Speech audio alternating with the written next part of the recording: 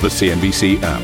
Global market news in one place. Customizable sections and personalized alerts. Stocks tracking, interactive charts and market insights all in your hands. Stay connected. Stay informed. Download the CNBC app today. Very good morning, everybody. The Dow Jones and the S&P 500 both hit new records as inflation jumps, but the core number comes in lower than expected. The Fed's Robert Kaplan tells CNBC in an exclusive interview that he believes conditions could be right for drastically bringing forward the timetable to taper.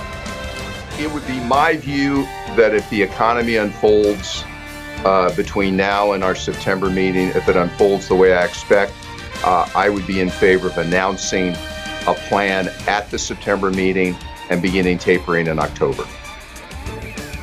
Zurich Insurance says it's on track to meet next year's targets after reporting a 60% jump in first half earnings and a strong capital position. CEO Mario Greco will join us later this hour.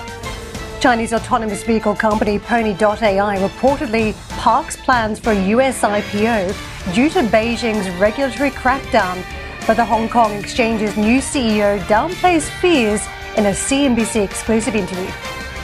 Big tech is being regulated all over the world. There's a lot of regulatory pressures in all countries, in the US, in Europe, and it's no different in China. And we've got a crowded green room today with C-suite executives joining us from NN Group, Bilfinger, Zurich and Aeon, as well as delivery hero Novozymes, Fixed Price and Cineworld. So you won't want to miss the full 3 hours of Squawk Box.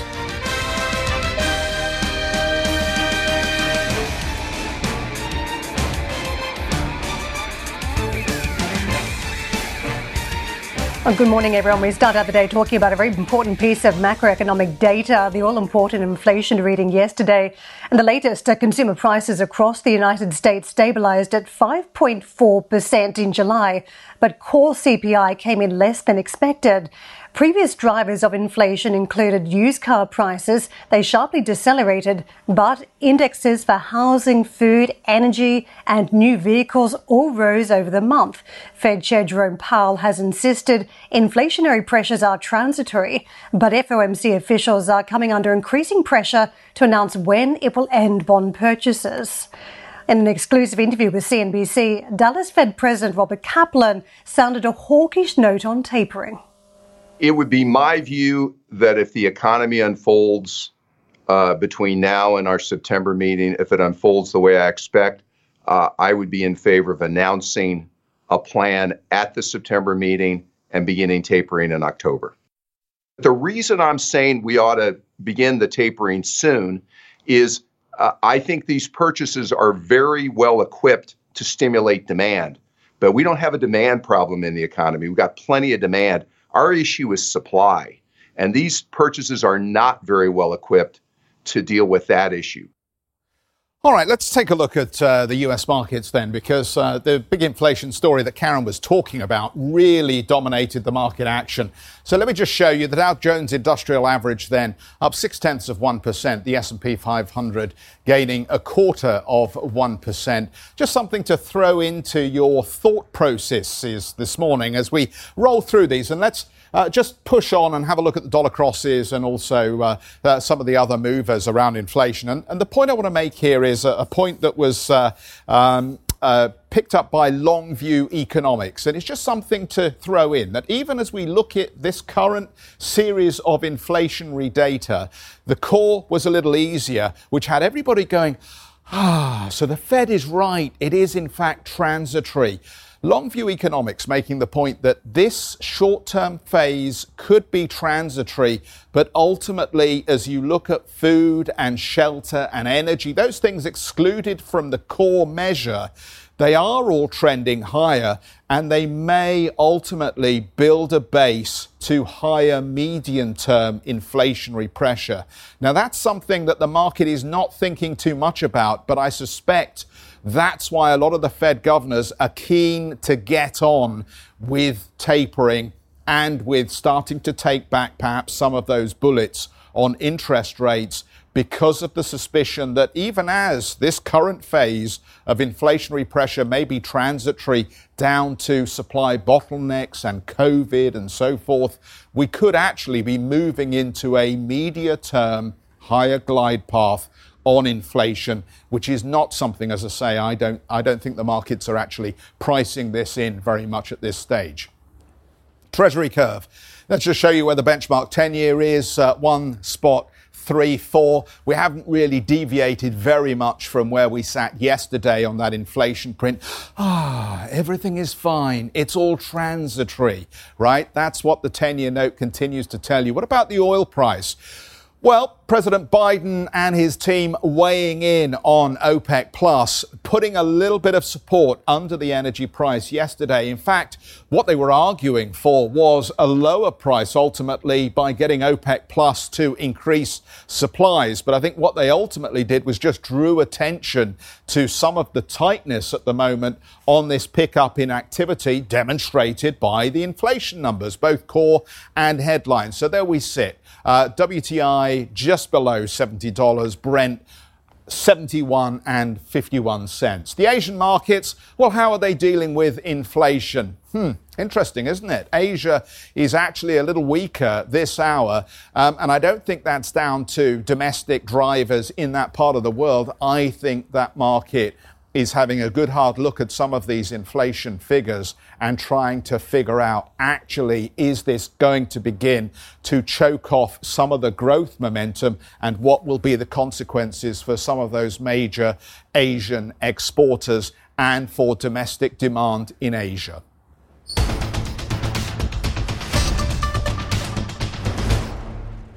Well, the producer's keeping me on my toes this morning, so thank you for that, Mohammed. Let's get to NN Group then. First half net result coming in at 1.4 billion compared with 587 million in the first half of 2020.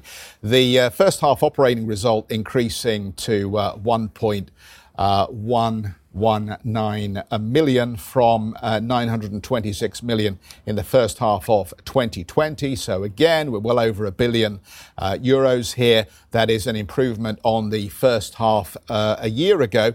In terms of the capital generation, that increased to 780 million from 543 million in the first half of 2020. The group says, based on current claims estimates, the financial impact of the floods on our results is expected to be around euro 70 million pre-tax, net of external reassurance in the second half of the year. David Knibb joins us. David is the CEO of NNN Group. David, there's a lot in here to like. Obviously, this is a net result that's more than doubled ultimately. But I guess just a couple of caveats in there about some of the additional flood costs that you're going to experience. But characterize the period for us here. You must be happy with the numbers. Yes, indeed, and good morning. Yes, it was a very strong half year. The capital generation was up 44%, but what I'm particularly pleased with is the underlying business drivers that were actually driving this capital generation. We've seen our non-life business improving to 92% combined ratio, but especially the commercial growth sticks out. So our European business grew 61% in terms of new business. Japan more than doubled. Our DC business in the Netherlands had an inflow of close to a billion, but also our asset manager, NNIP. We had a net inflow of third-party business of 3.9 billion. So overall, very strong results, and I think especially the business drivers and the commercial momentum sticks out. And just picking up on that, for our audience who are not familiar with insurance businesses, that key ratio that you mentioned, the combined ratio, indicates profitability at anything below 100.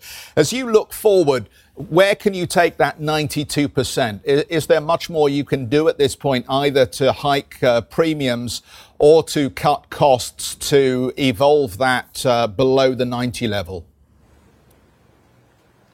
Right. So we set a target of 94 to 96, which we think is a long-term sustainable combined ratio. So actually with the 92, we're doing a bit better than our own guidance. The real focus of the business now is further improving all of our customer journeys.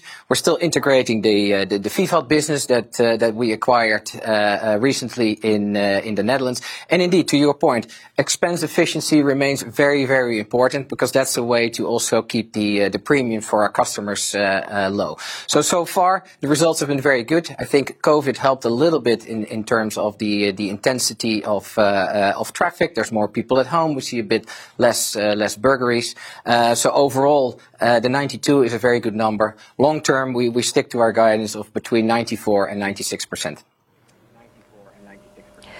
David, can I probe a little bit more around the floods? Because you've estimated the €70 million exposure, but if you consider what we witnessed as the events were unfolding in Germany, this wide-scale flooding that shocked even scientists by the scale and also the breaking of records, what does your business do on the back of an event like this? So how do you recalibrate and price risk around Germany? Yes, indeed. I think we've all seen the footage, and it was obviously a very shocking, and we've seen things evolve. Obviously, there was an impact in the Netherlands. There was certainly impact in Belgium, and a very large impact also in Germany. Ourselves, we only operate in Belgium and in the Netherlands. So the real focus first has been on supporting our customers. We set up mobile shops. We offered a lot of local support. We sent people over there. A lot of the smaller claims we already paid out. We've given advancements also on larger claims to support our customers. But it's so we're now trying to get through the direct impact of the floods. I think that's one thing. But indeed, to your question, there is a bigger picture here, and it's clear that weather is getting more extreme, and it's something that we're putting into our models, and we have to start incorporating in our premium. Now, at the same time, of course, there's also positive trends. We're trying to be more efficient, reduce the expense part of our premium. There's more connected homes. We can do more prevention. There's, of course, a lot of tooling, warning our customers. So there's also things we can do to support our customers. But clearly, the more extreme weather has an impact on insurance premiums going forward.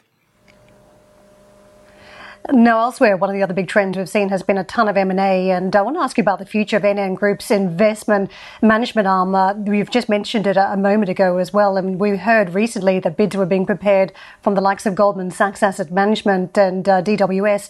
Can you confirm where you're at in that process?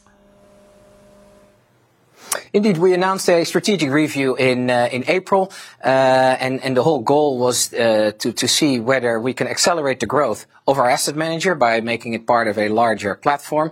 There's multiple options on the table, like a merger, a joint venture, a partial divestment, or a full divestment. That review is ongoing, so once there's more news to share, we will obviously do so. I think in the meantime, the asset manager did very well. I already mentioned the inflow of 3.9 billion of the third-party business, but that goes really hand in hand with their strong investment performance. 70% of our alpha strategies is outperforming the main peers in the funds that we operate. So all in all, not only on the customer side, but also on the investment performance side, NNIP had a very strong half year. And David, just an update on the $750 million bid for MetLife at this point. Can you just update us on that as well? And as you get a better look at the business, any shift in the prospective synergies or benefits? Yeah, so indeed we acquired MetLife Greece and Poland. The real focus now is on trying to close the transaction. Obviously, we have signed a deal, but now we still need to close the business. We're very excited about the opportunity that this provides. It strengthens our position in Poland, our number 3 position in life insurance.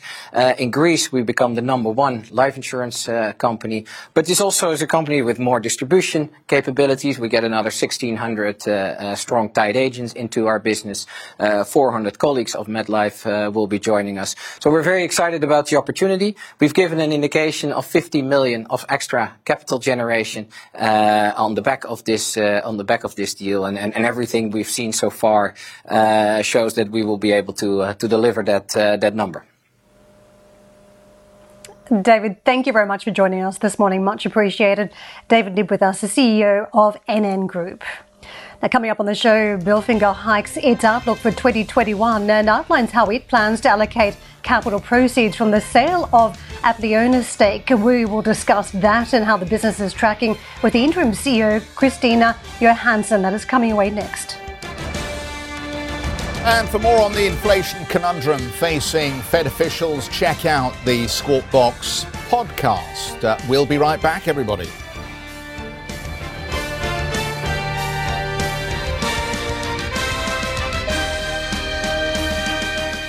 Listen to CNBC's Beyond the Valley, the podcast that explores the biggest tech news from across the globe. Join me, Arjun Karpal. And me, Tom Chitty, every week as we bring you insights into the top stories, unpack the latest trends, and find out where the industry is headed. Now available on Spotify, Apple Music, and Google Podcasts.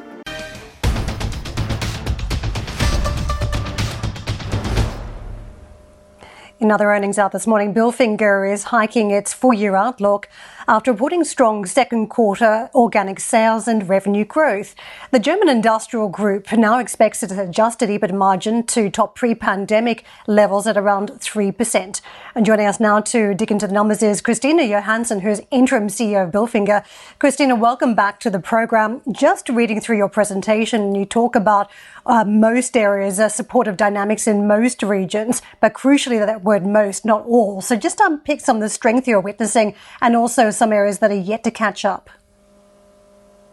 Good morning, Karen, and thank you for letting me participate. Definitely we have many regions that are moving even a bit faster forward than we expected. And here clearly Europe has had the lead. So all our European regions and also industries are doing very well. North America is a little bit behind time-wise. We have started to see also in quarter 1 and 2 that the pipeline and the order intake is improving. But I would say around about 6 months behind Europe in our businesses.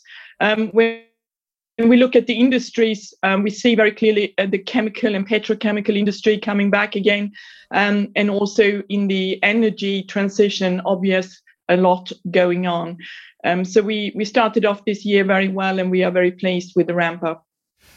Christina, the free cash flow number was negative 43 million. Obviously, there's a line in here that talks about the growth-related working capital consumed over the period. Could you just talk to us a little bit about what you expect the turnaround in that cash flow number to be and why?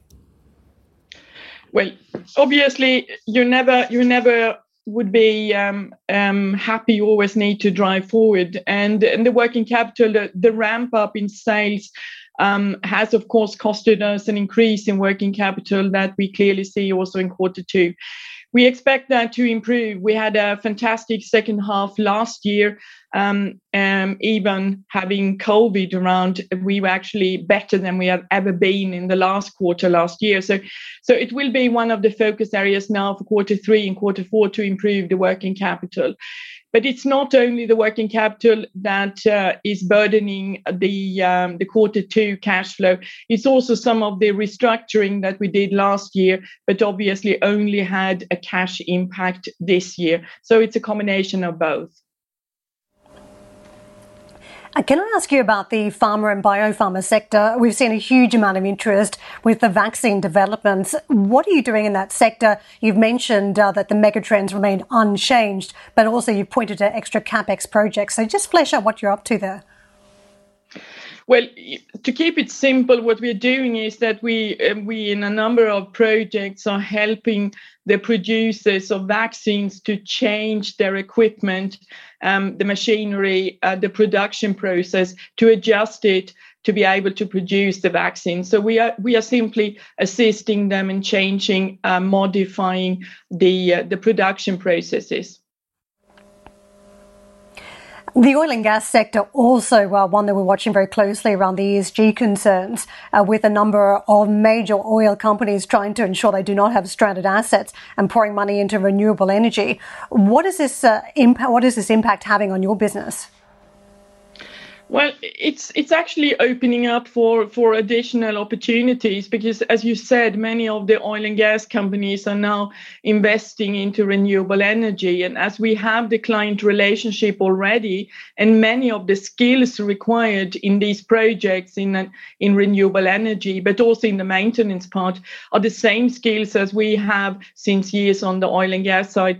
I think we are in a very fortunate position here to gain in the renewable area. So we are aligning with these clients that are investing and trying to just move our people from oil and gas and then into sectors like wind power. Very interesting looking at the E&M book-to-bill ratio in Europe at 1 currently. As these new orders come in, what is your capacity, do you think, to deal with an uptick in activity? Because I guess that's the direction we ought to be travelling in, given the additional stimulus that we're seeing delivered in the US around this infrastructure project and here in Europe around the new gen funds. Well, it is absolutely a challenge to be able to recruit skilled, motivated people. And that was an issue before the COVID, and it hasn't gone away. So especially in Europe, it will continue to be a challenge. But given that we also have a kind of recruitment internally, we are having a substantial amount of people, skilled, motivated people coming from Eastern Europe and working for us on the Western side. And we continue to work hard on developing this and making the resources available. The growth is incredibly important for us, and therefore we need to make sure that we have the resources. In US, we have similar effects. However, it's a little bit easier so far to find the people in US. And I'm fascinated about what you're saying about the oil and gas sector at the moment, because it does seem as though there's been a trend of underinvestment by the integrated businesses in companies like yours, in essence, through these maintenance contracts and new projects.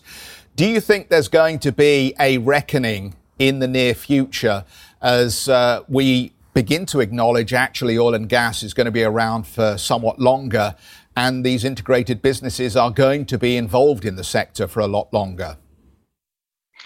I think we have seen over time that there has been a kind of consolidation, and also some have been stepping out years ago. But I definitely believe that oil will be around still for quite some time. And also the very attractive oil price right now is, of course, also making the oil business continuously attractive. So I think definitely we will see that oil year by year will become less important, but it will be around for still a long time because the alternatives are not ready to replace oil. Christina, can I ask you about the future of Bilfinger? We've been watching it very closely, and Cevian, one of the activist investors, cutting its stake, which is usually seen as a good thing as the activist investor pulls back from the share register. And also in terms of one other potential company that was looking to take over Bilfinger, Altrad, talks with that company fell apart a couple of months ago as well, over price apparently, and a few other issues. Where are you at? Do you think Bilfinger will remain an independent company? I think the most important thing for me as a member of the executive board is to make Bilfinger a better company. That's what we are working on. There are different ways of making Bilfinger a better company, but I think we have a very, very clear strategy. We have shown that this strategy works. We are making the progress. We have been picking up very well after the COVID year 2020. So it's simply driving forward and make sure that we get the growth that also will help us to develop the company. So I think that is the focus. And on speculations and rumors, we are not commenting. What about Cevian? Yes, Cevian slightly reduced their stake in Bilfinger. The reasons are very transparent for us, but Cevian continue to be very committed to Bilfinger and obviously also has got 2 seats on the board of Bilfinger. Christina, just before we let you go, obviously you're interim at the moment. Can you just tell us what happens next?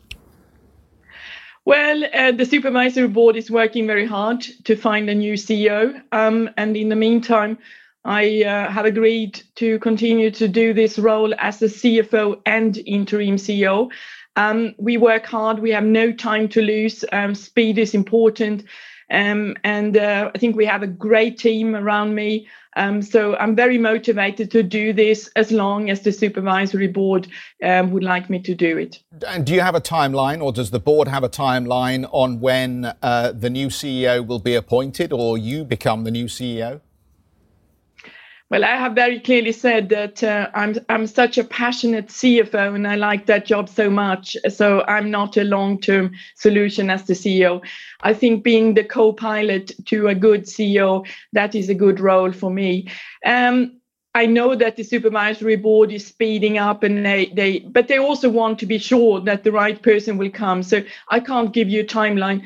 I will be available for the interim role as long as required.